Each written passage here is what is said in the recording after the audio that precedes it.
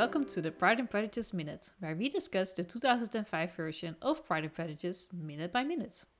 Today we'll be discussing minute 109, which, depending on your version, goes from around an hour, 48 minutes and 30 seconds to an hour, 49 minutes and 30 seconds. I'm your host Sandra. And I'm Susanna. And last minute we had a little tete-a-tete between Jane and Lizzie in their bedroom. And, Jane obviously being super happy because she is getting married. And Lizzie being happy for her sister. And even joking around a little bit, even though there's still some feelings there. But then there is a carriage approaching, and everyone goes downstairs as there's knocking on the door. And we ended the minute right before we actually realized who was standing in the doorway. Yes. So that's where we start this minute. Everyone surrounding the entrance, Mr. Bennet with a candle in his hand, being the one who opened the door. But who is it? I wonder. Yes. So a big, a lady with a big hat enters the dark house, and as soon as we see her face, Lizzie confirms her identity by making a polite bow and acknowledging Lady Catherine. It is her, Lady Catherine de Bourgh. She has arrived. Yes. And everyone kind of follows Lizzie's example by curtsying along. And I also find it very telling that she kind of just steps in. She doesn't acknowledge the senior Bennet. She just walks in and everyone is curtsying, but probably also thinking, what the heck? What is going on here? Like, they've heard of Lady Catherine, obviously, because she's a lady of very high standing. But they've never met her, and here she comes barging into their house in the middle of the night. What? It is so bizarre. It's, honestly, it's their cousin's boss that suddenly comes into their house. Yeah. And, Lizzie has met said boss, but technically it is still incredibly odd. And Mr. Bennet also kind of looks puzzled as he follows her into the house. Like, he's a little behind her. Yeah. And because she when she enters, she turns left immediately where kind of Lizzie is standing, but she kind of passes everyone, and then she turns around to face the people that she just passed. Yes. Like you do. And everyone's kind of looking curious. The camera stops at Lizzie and Jane for a second. And then it focuses on Lady Catherine, who is standing in the room as if she owns it and doesn't give any explanation on why she's there in the middle of the night. Yeah. And just kind of says to Mr. Bennet, the rest of your offspring, I presume. Yeah, which is a weird thing to say, because Mr. Bennet and Lady Catherine have never met. As far as we know, they've never met, no. Yeah, and this sounds very much like, of course, that she has met Lizzie, but it's such a weird thing to say to someone you've never met before. It is, yeah. Everything in this scene just comes from a place of entitlement from Lady Catherine.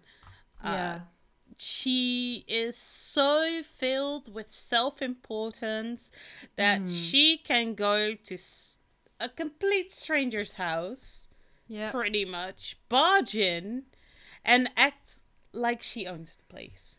Yeah. I would be furious, honestly. If anyone tried that with me, I would be so angry. But you can't do that in these times, because that will probably hurt you. So instead, we do see the Bennets, and Mr. Bennet has kind of stepped forward, and he kind of looks around, at his daughters, and in acknowledgement, like, these are the rest of my offspring, I guess. And Mrs. Bennet is kind of the social one of the group and tries to kind of like Yeah. save the situation a little bit by Yeah. being At least pleasant. answering. Yeah, exactly. So, because she does answer quite friendly with, Yeah. oh, but one, the youngest has been lately married, your ladyship. And, Yeah. you know, and she continues with, and my eldest was proposed to only this afternoon. Yeah. Which, you know, And she's being, she's trying to be kind, even though Mrs. Bennet's hair is down. Everyone's hair is down. They're a bridal mess. yeah. They're Yeah. completely inappropriate for, you know, dressed completely inappropriate for having visitors over. Exactly, yeah. But it's also I like this, the last little sentence, because after she says that Jane was proposed to this afternoon, we do actually see Jane smile very brightly. Yeah. Like it's so clear that the entire marriage excitement hasn't died down yet, even if Lady Catherine barges into their house in the middle of the night. Yeah, exactly. Lady Catherine, though, is not plague-sated. She still looks very stern. And instead Yeah. of responding to any of that, she just insults them. Yeah. She just says, "You have a very small garden, madam." Which, okay. I guess. I do not have your literal grounds. So We make not do with a only do you garden. just barge in here, you also Yeah. insult them immediately. She just starts spewing insults just as soon as she enters. It's so random, and it's so clear that she's very much looking down on them, of course. Yes, it is. And obviously, none of them know what's going on. So that No. makes it all the weirder. Like, we know Yeah. because we've seen the movie countless times before, and it sort of makes sense why she's here, and we'll learn in the minutes after this one, Yeah. what is happening and why it is happening. But as a whole, that is so weird.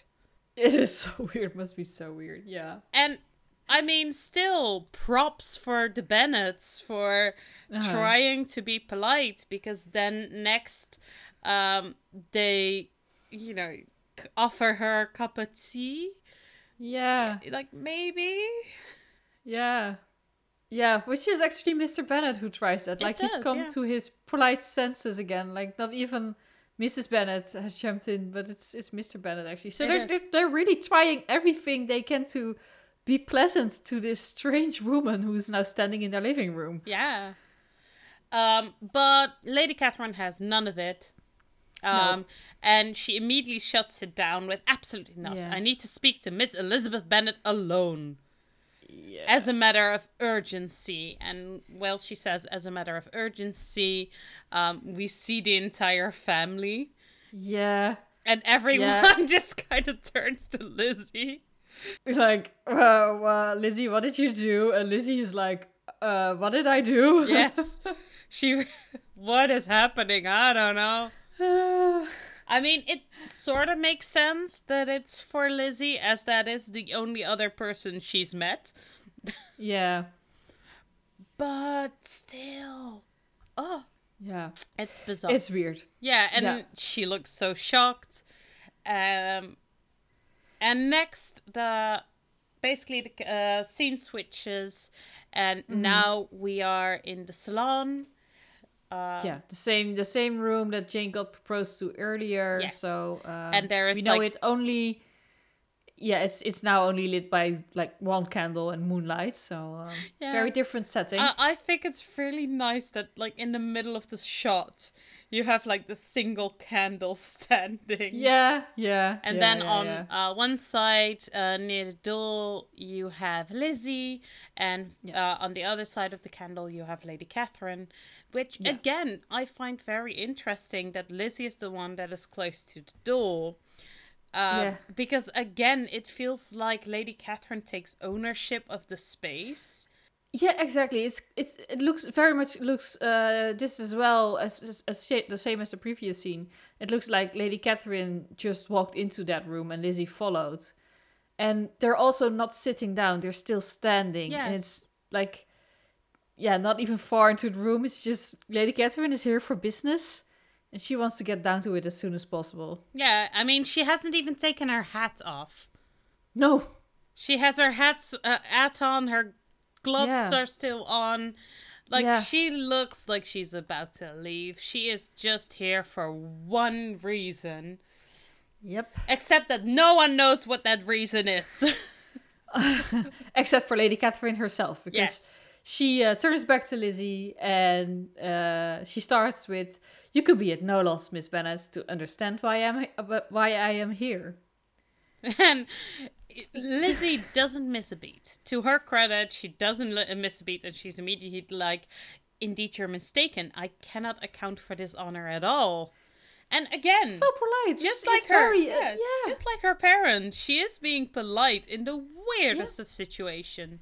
Yeah, but Lady Catherine is not pleased because to her it is very obvious for the reason that she came here, although it is to no one else. So she's immediately, going in attacking mode. "Miss Bennet, I warn you, I am not to be trifled with." Yeah. Which, because you are Lady Catherine. I like about this shot particularly is that at this moment, Lizzie is looking quite demure, really. Yeah. I mean, of course, she's still in her night clothes and she has her hair down in a braid, but it's also like she's hunched forward a little. Yeah. And her hands are like in front of her, clasped in front of her. She's looking so polite, so timid almost. Yeah. Not at all how we know her as a character. But she's not being aggressive. She's just... Exactly. She's definitely making herself small and polite for this woman who she knows cannot be trifled with. Yeah.